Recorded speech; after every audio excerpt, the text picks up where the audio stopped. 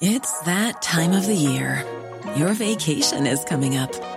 You can already hear the beach waves, feel the warm breeze, relax, and think about work. You really, really want it all to work out while you're away. Monday.com gives you and the team that peace of mind. When all work is on one platform and everyone's in sync, things just flow. Wherever you are, tap the banner to go to Monday.com. Hey, it's Danny Pellegrino from Everything Iconic. Ready to upgrade your style game without blowing your budget? Check out Quince. They've got all the good stuff, shirts and polos, activewear, and fine leather goods, all at 50 to 80% less than other high-end brands. And the best part? They're all about safe, ethical, and responsible manufacturing. Get that luxury vibe without the luxury price tag. Hit up quince.com/upgrade for free shipping and 365-day returns on your next order. That's quince.com/upgrade. I'm Faz Shakir. I'm Amanda Littman. And this is Battleground, a podcast from The Recount and iHeartRadio.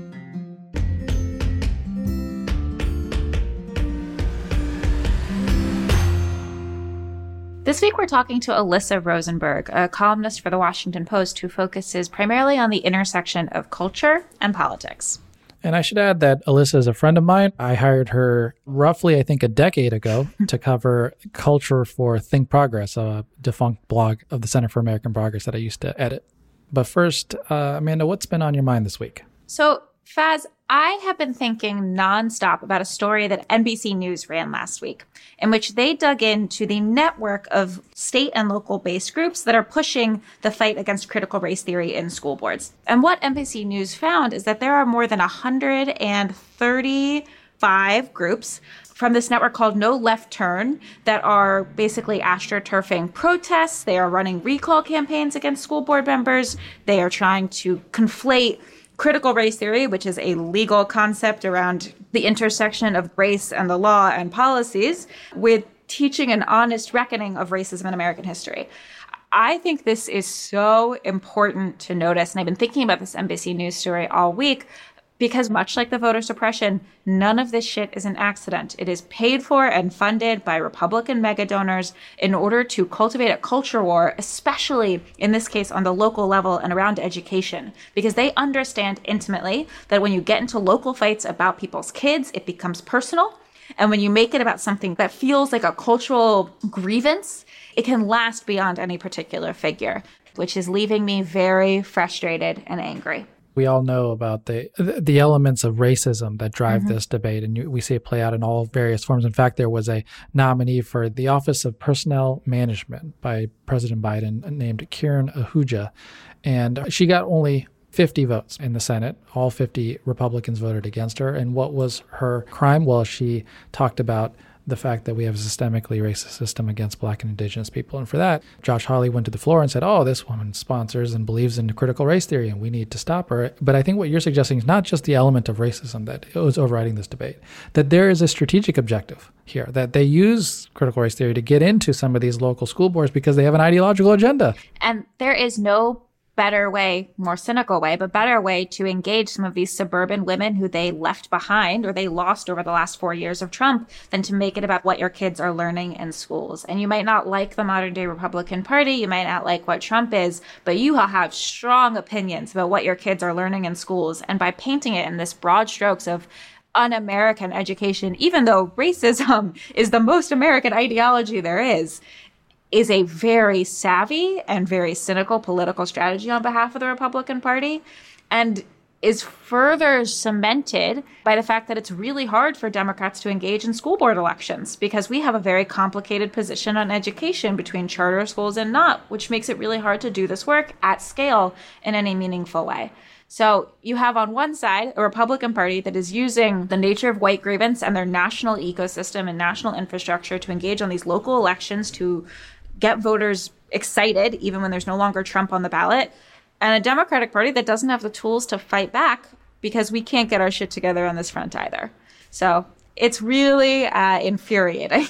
One thing that's on my mind is an offshoot of that. The more obvious example this week of the overhang of racism in the Senate Republican ranks, the war on people of color, which was, of course, the vote on the voting rights legislation. Yeah. And it fell the way we expected it to, which is essentially a partisan gridlock 50-50 vote. And now the debate is whether there will be a change in the filibuster rules to allow democracy to work. And one of the things that, bothers me, and it continues to be a quote offered by both Senator Sinema and Senator Joe Manchin of West Virginia. And they say that we need to preserve the filibuster in order to preserve democracy. And it pains me because you have, Lily, the two examples just in this session. I'm not asking you to have long-term memory. Let's just go in the last 3 weeks. How about that? Can we remember the Republicans have used it twice, and they have both been used against democracy? What was the first one? Well, it was an investigation into the terrorist attacks on January 6th, and that was filibustered by Republicans. So they did not want an investigation into democracy and the attack on democracy. Then the second one, of course, is an effort to ensure that everyone has equal access to the ballot. Again, filibustered by Republicans. So it pains me that the one argument that they hold on to is that we got to maintain the filibuster so that we can preserve our democracy. What are you talking about? What example do you have of that actually occurring? The Republicans didn't just filibuster the bill. They filibustered debate on the bill. They refused to even have an open conversation. If you're Joe Manchin or Kyrsten Sinema, how do you integrate this reality into your vision of what the Senate is supposed to do? It's supposed to be the greatest deliberative body. You literally have to choose not to. You have to say, I really don't want to hear about my friends in the Republican Party and the cult that they have become and the ideology that they espouse. I will not hear it. Instead, I will subscribe to really a mythology at this point. And it pains me that we are not in a place of any rational dialogue with these two senators and probably a few others in the Senate Democratic ranks. And that's got to change if we're going to have a functioning democracy. And all but a handful of the voter suppression laws that have passed on the state legislative level have passed unilaterally by Republicans. It's a Republican Party strategy to make it harder for mostly Democratic voters to show up at the polls. They are changing who does the vote counting. They are removing Democrats, and especially people of color and Democrats of color, from these state and local election boards and county certification positions. Yeah. They are rigging these elections. And I don't use that term lightly. I think it's really important not to undermine trust in these democratic processes. But these are very quickly no longer becoming democratic processes. So if the Senate's not going to act, and Faz, you know better than anyone what's going on amongst a lot of these Democratic senators' minds, we got to find another path. Yeah, we got to figure out if the most kind of nuclear filibuster reform, one that just changes it to 50 vote thresholds, isn't on the table, we got to figure out something else. You're talking filibuster, reducing the threshold over time, 41 minority vote threshold, whatever it might be. We got to put some options on the table that Joe Manchin and Sinema can finally agree to that will allow us to move forward. But we'll be on this one because it's too big, too much at play for our democracy to ignore this one. Yeah. All right, Amanda, enough talking amongst ourselves. Let's bring on Alyssa. But before we do it, let's set up the conversation a little bit. So we started by asking her thoughts on quote unquote cancel culture, which led to a discussion about the role of persuasion and how to engage with people online when you fundamentally disagree with them. Yeah, we got into a conversation around this performative nature, some call it virtue signaling, of online discourse, the need to kind of project a certain identity online. It sometimes leads to contradictory and complicated issues of whether to respond to online provocations. As many of you know, sometimes it's a lose-lose proposition. But we discussed that. And ultimately, I think, we want to have this conversation in the context of how you craft a political message that is persuasive, that is universal, and that can move people. It led us to what I think is honestly a very good analysis, if I say so myself, of the trap that progressives often get drawn into when some of our most important messaging is being driven by the complicated social media incentives that encourage zero nuance. Yeah, I agree. I think parts of our analysis might surprise some of our listeners, so I'm excited to play this conversation. Let's do it. Alyssa Rosenberg, opinion writer at The Washington Post, a former colleague of mine. Welcome to the podcast. Thank you so much for having me. It's a delight to be here. So, Alyssa, one of the main topics Amanda and I had on our minds was this issue of cancel culture. You have been writing a fair amount about it at the Washington Post. How should we think about, is cancel culture real, and what the hell does it even mean? I mean, I think it depends on how you define it, right? I mean, are there situations where people try to exact serious consequences from other people for speech they don't like? That's absolutely a thing that happens in the world. You have the board at the University of North Carolina trying to deny Nicole Hannah-Jones a faculty appointment. You have, the New York Times is constantly running stories about a cheerleader who said something idiotic and racist on Snapchat or TikTok 4 years before she applies to college that a classmate holds on to and then sort of detonates as a form of revenge.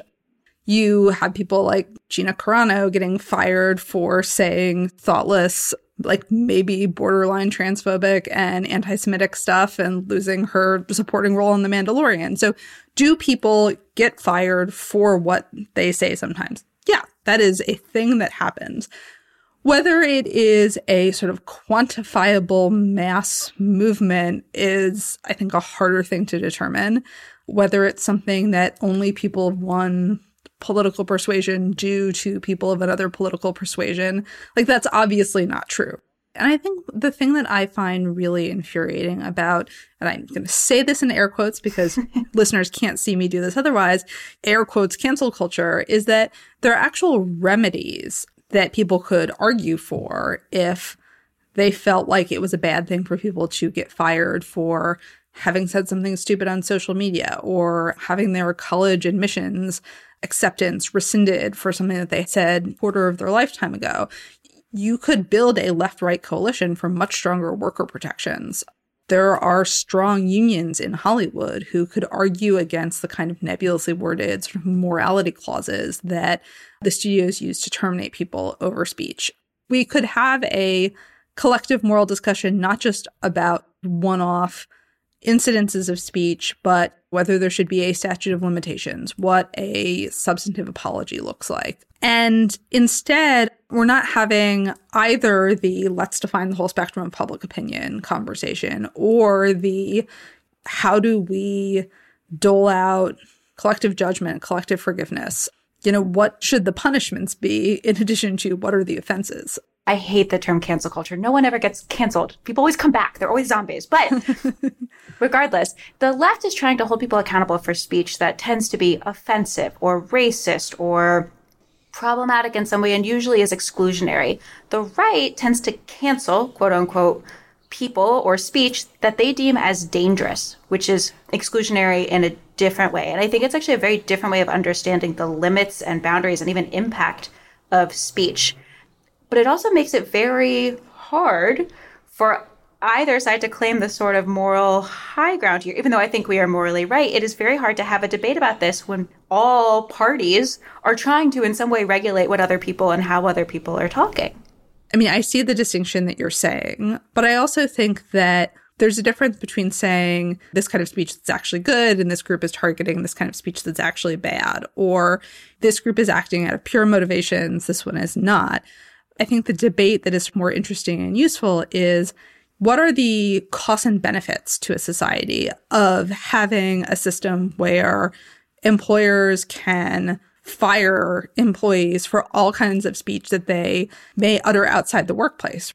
One of the things that we're seeing right now in sort of Republican-dominated state legislatures is bills that effectively criminalize protesting, that make it easier, for example, to hit people with your car if you can say sort of tangentially that you perceive them to be a threat while they were protesting. And my concern, in part because I think the right is a lot better at weaponizing outrage than the left is that if folks on the left set a standard that you can be fired for saying even ugly, cruel, stupid things outside of the workplace, that standard will be applied to much more mild expressions of politics on the left.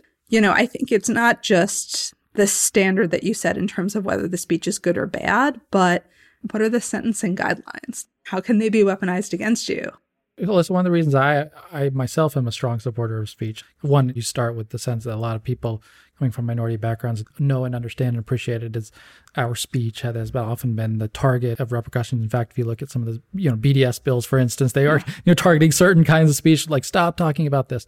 But I also feel strongly as a progressive, interested in politics and engaged in politics, that what we're at work to do is to persuade people. And I think it kind of gets forgotten that the value of speech is to allow people to agree, to disagree, and then to have some degree of persuasion of the other to try to drive them towards your position. And what has happened, I think, largely in an internet age in which the downtail effects of this, of the tribalization that occurs at the top of the political pyramid, it goes all the way down through the bottom. So a school teacher in some place has now gotten caught up on whether you're a Trumpite or not a Trumpite in a way that maybe would have been possible for that soccer coach or whatever to avoid 20 years ago, now is very much wrapped into, did you agree with Trump's comment about hydrochloroxyquine or whatever, crazy thing he might have said? And now it affects all of us and has tribalized, I think, in a way with interconnection, in a way that you're essentially, to your point, trying to drive distance between where you are and where somebody who you disagree with is, rather than close distance.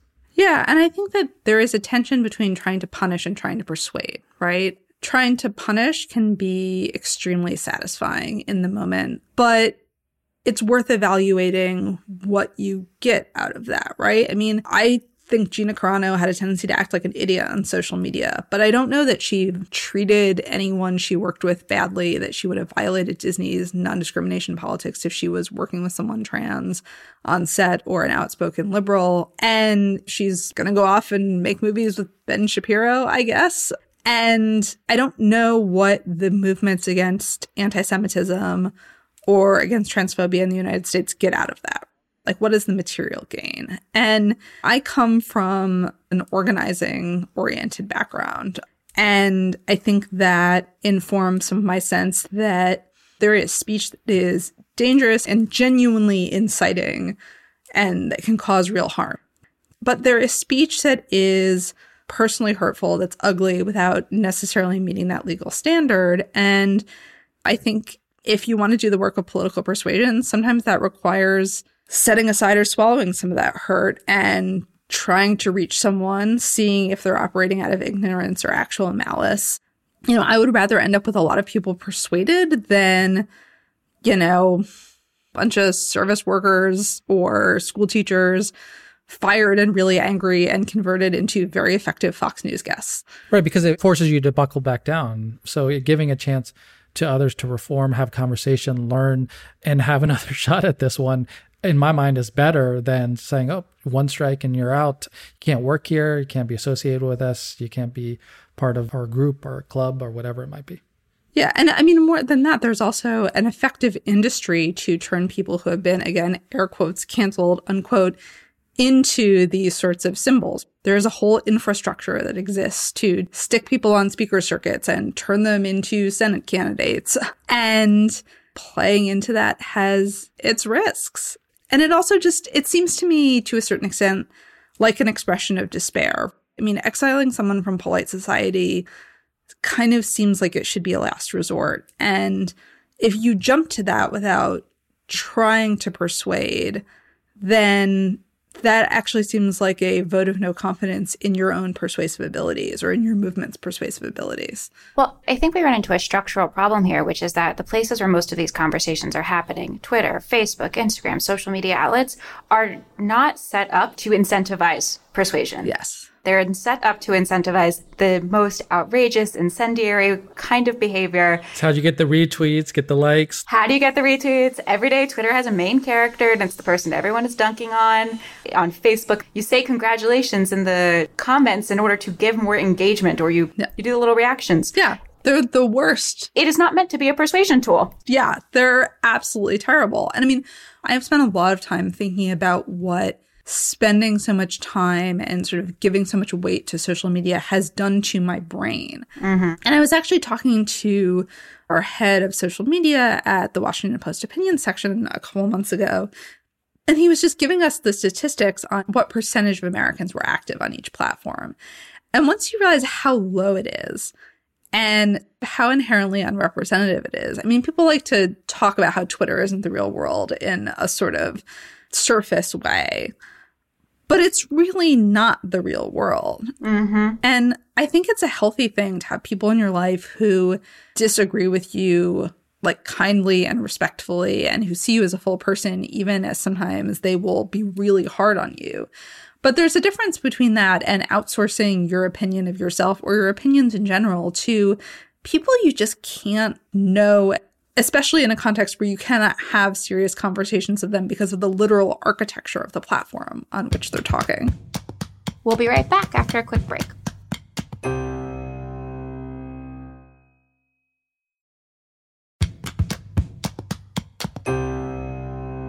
Welcome back to Battleground. We're talking with Alyssa Rosenberg of the Washington Post about cancel culture, and we just discussed how social media isn't set up to incentivize persuasion.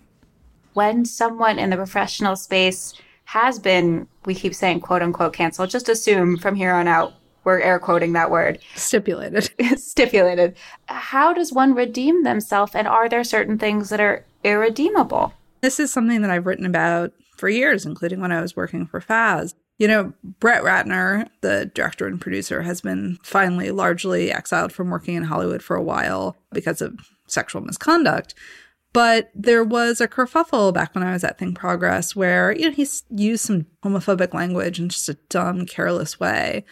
And he apologized and then donated a bunch of time to GLAAD to shoot public service announcements. And I always thought that was sort of the perfect model, right? Like, GLAAD gets something material out of it, like the services of a high-priced, you know, very effective Hollywood director. He actually has to spend some time engaging and listening. It's like someone being sentenced to community service, but in a way that, like, gives something back materially to the community that he's wronged. But on the subject of engaging with people, I have for a long time tried to have a policy of responding to all reader email that is not downright unhinged. And I get some fairly unhinged reader email. But a lot of the time when someone's angry, there is so much surprise when I respond. And I think that a huge thing on social media in particular is people assume that they will go unheard, and therefore what they say doesn't matter. So their speech is informed both by that sense of rage and isolation, but also a sense that it doesn't actually mean anything or doesn't get heard. And I have had great conversations with people who have initially been really mad at me on social media or email. I met my best friend and the matron of honor at my wedding after she wrote some pretty harsh stuff about me on her blog back in the day. My kid has a baby blanket knitted by someone who initially we met because she mischaracterized me on Twitter. And so, you know, there's a difference between an argument with a fellow feminist or something and someone random who's like heard about you on Tucker Carlson. But people are reachable and persuadable. And I often get a certain amount of embarrassment from people who have been harsh, not assuming that anyone's listening. I have the same policy for people with constructive feedback about Run for Something or our mission or, you know, the way we do our work. And I try to respond to as many of them as possible. Most of them are just like, oh my God, I can't believe you answered this email. Yep. And I think you articulate it very well. It's that need for connection and to think that what they're saying matters. Yeah. And someone is listening. Yeah. And it's a sign of respect. Ultimately, at the end of the day, you carve a lot of these things out as to what is driving people. And it fundamentally some degree of a lack of feeling of worth. You can cut through that by just acknowledging, hey, I respect your opinion. I'm going to share what my perspective might be. The problem, of course, you know, you get giant numbers of engagements on random Twitter, 300 people profiles. And you're like, okay, am I going to spend a lot of my time trying to engage this, or am I going to try to live my life and move forward and be the person who I want to be and essentially live my values rather than stoop to kind of engaging with every little concern and criticism leveled against you? Yeah, and I think it's a lot easier to be alive as a person on the internet if you have a strong sense of self and priorities outside of the internet. Right. And I think turning social media into giving it a lot of power to judge, creating it as a substitute for human engagement, I think all those things are really risky, which is one of the reasons the pandemic has been such a weird and dangerous time, right? Like, QAnon was dangerous before the pandemic, but when people are sitting at home and they're freaked out and their favorite wellness influencer is like, actually, guys, we need to save the children. People are going down some weird rabbit holes when there are fewer opportunities for sort of meat space connection. And I think that's made our politics, our pop culture, like things are just really weird right now. I think what happens here is it's getting harder and harder to agree to disagree, particularly if you're not in that camp, because it's hard to just leave it as is, right? If you hear something like the things that we've heard from QAnon or Trumpites who might spew complete false in a hurtful and harmful way, can you just leave it there? Should you just leave it there is really the question I want to ask, especially if you encounter that on a Facebook post. And a friend from high school is now spouting a QAnon theory. You're trying to be the right person that says, hey, I want to have an agreement and I just want to share my point. How do you think that's going to be received when you try to make that point? And I don't know what the right answer is. I wonder what your thought is. How should you engage with the side that isn't going to agree to disagree? They just want the disagreement. Yeah, I think that the two things that I would say is, first, just take things off social media. If you see something on social media that concerns you, I would never engage in the comments or the replies because you're engaging with that person's performance. If what they want is sort of to stage a public fight, then you're giving that to them. And you're also engaging in a performance of your own. And if you're truly worried not just about the harm that someone may be doing to others, but the harm they may be doing to themselves, you need to sort of reset that expectation. I would take it to email. I would take it to text. I know actually calling people on the phone is not super fashionable anymore, but call them on the phone. And if you think that they have adopted extreme ideas in part because their real world self is not nourished, like I wouldn't necessarily email someone and be like, that thing you said is crazy. I'd be like, hey, we haven't connected in a while. How's your spouse? How's your kids? How are you dealing with this insane, weird time?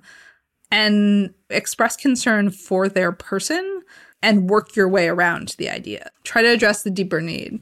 Let me push on you a little bit there, Alyssa, because to use your metaphor, you're on a stage. So this stage has now been inhabited by an individual who says all Muslims should be banned, Mexicans are rapists, and a number of other harmful, hateful things. It's all coming, right? Your point is, let me jump off and try to do a one-on-one conversation with you. Others would say, hey, this person is taking the stage. You got to jump on that stage too. Got to jump on there and you got to tell them your point of view, because otherwise there's all these people watching the stage and they need to see what is the other side to this argument. Yeah, and I think under those circumstances, like calibrating their performance is really important. If you want to be an effective debater, you have to think about what is effective in even messaging that you think is really ugly. It's not always fun to say, like, what appeals to people about the idea that the Democratic Party is run by a bunch of satanic children-eating pedophiles? I don't have any sympathy for that nonsense, but I can see how it would be appealing to people to be part of a grand narrative, right? Or an existential struggle. That people who are having a hard time in the middle of like a totally disrupted environment would look for a way that they can make a meaningful contribution. Even if I think both the cause that they think they've enlisted themselves in and the tactics they've chosen are crazy nonsense. What is the most effective way to respond to those needs? And then what's the most effective way to undercut that messaging for people who are sympathetic to it, right? Like, you know, there are times when it's like worth getting into it and having a disagreement in the comments. The easiest thing to do is to flame away. The most effective thing to do may not be that. So if you're going to take the stage, do it deliberately. Do it not necessarily out of pure impulse and reaction, but do it a little coldly and calculating. Like, what do you think is going to work? Why are people listening to this? Why are people saying this? And how can you attack the root causes? We're going to take a short break, but we'll be right back with more of our conversation with Alyssa Rosenberg.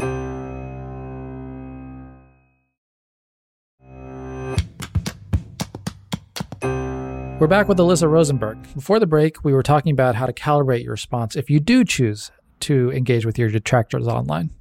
I think what this gets at a larger question, concept, theory of is the sense of identity and community as tied into political partisanship. You know, we were talking about this online herd or mob or cancellation in terms of protecting who you are as a human, as a partisan or what have you.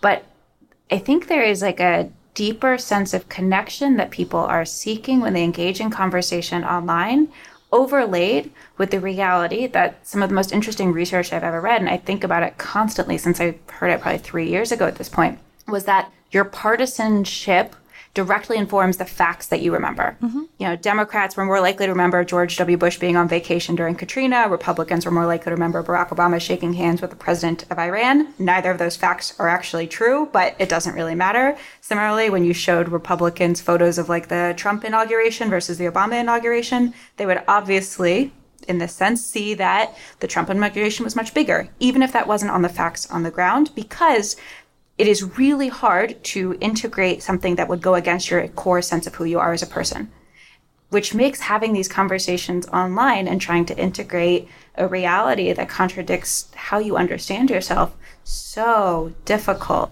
So difficult. So to your point, Alyssa, of having to calculate how you approach that, it requires stepping outside of how you understand facts, putting yourself into someone else's shoes to understand the lens through which they view the world, and then trying to navigate that kind of reality or that lens. It's exhausting. I don't want to do that. And it's not always emotionally satisfying. Oh, it sucks. Right. There is sort of this like online trope of conversation. It's like you shouldn't ask people to do emotional labor, or you should educate yourself. To a certain extent, I get that. If someone in your timeline Faz is saying that like all Muslims should be banned from the US, why should you have to go out there and justify your presence in the United States and your individual contributions? I think every person is going to have to decide what level of engagement is productive and useful for them. I mean, I would be really interested to see a left-leaning effort to train online organizers in a old school Alinsky style. Like, Rules for Radicals is just a really effective and interesting book to read. And if you had people who were trained at what's actually effective in some of these online conversations and could step up and do some of that work, it would take pressure off people who are legitimately exhausted. The burdens of these conversations are distributed unevenly.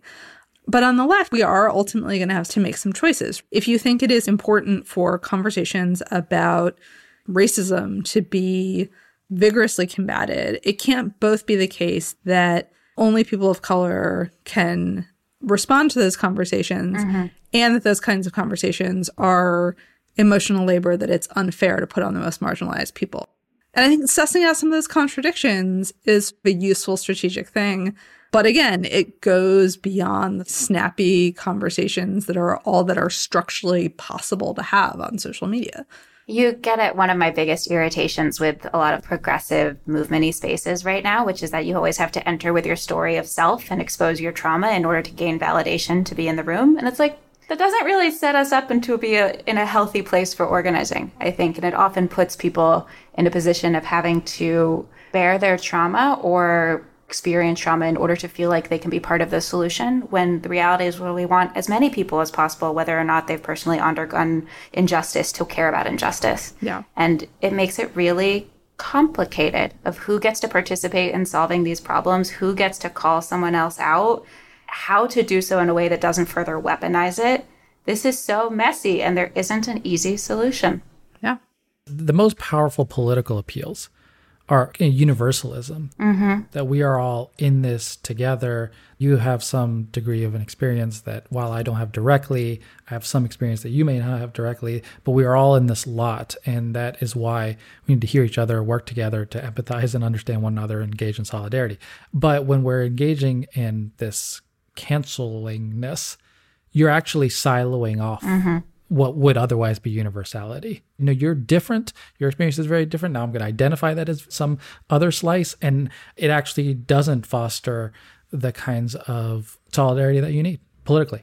And if we don't give people a chance for redemption and for change, then what's the point of the persuasion and the advocacy that we're all doing? Right. Yeah. No, I think there's a lot of short-term thinking. In the space that I cover most directly, which is pop culture, there are tensions between the tendency to get culture to serve a kind of pre-existing political agenda and the actual interesting political work that culture can do, which is to say things that don't necessarily have a neat home in current political dichotomies. You know, there are a lot of debates about representation and specificity. There's a conversation going on now about whether there should have been more Afro-Latino representation in the Heights. But I actually think that case for specificity sort of extends across the aisle politically. Like, conservatives aren't wrong to complain that outspoken conservative characters basically don't exist in mainstream pop culture. There are conservative ideas deeply embedded in a lot of pop culture, including in the veneration of the police, the sort of fetish for kind of vision of liberal interventionism abroad, but they're not conservative characters per se. I don't know if either of you have watched Mythic Quest on Apple TV+. Yes. Yep. But it's one of the only shows I have ever seen that has a outspoken, like, Trumpy Republican character who's this very funny, conniving assistant at this video game company. A woman, actually. Yeah, a woman. And, you know, the show treats her like she's ridiculous some of the time, but it treats all the characters like it's ridiculous some of the time. And it's actually really funny to see the tension play out between her and another character who is basically like a Twitter feed come to life. And that variety in politics makes the show better and more interesting. Like, finding a way to fuse both universalism and specificity is certainly, to me, where culture gets very interesting. And I think that finding common ground without asking people to erase their specificities is, in a lot of ways, the challenges of politics. You can't necessarily ask people to sand off all of their differences and rough edges before the work begins, because the work has to happen.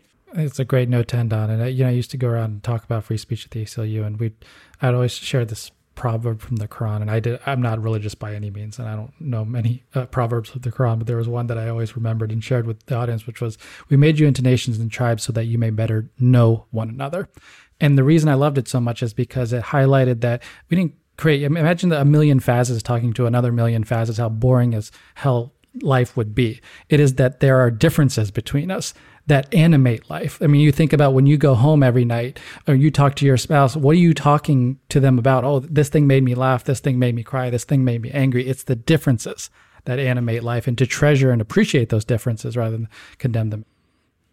Alyssa Rosenberg, thank you so much for this conversation. It was wonderful. Thank you, Alyssa. Thank you, guys. This was so much fun. Thank you again so much to Alyssa Rosenberg for joining us today. I hope you agree that it was a great, albeit a little winding, conversation. As a reminder, we would love to hear from you. You can leave us a message at 929-399-6748 or email us at battleground@therecount.com. Battleground is a podcast from The Recount and iHeartRadio. If you enjoyed the episode, give us a rating and review on Apple Podcasts or wherever you get your podcasts. Aaliyah Jackson and David Wilson engineered this podcast. Jessica Williams is our assistant producer, and Christian Castro-Russell is our executive producer.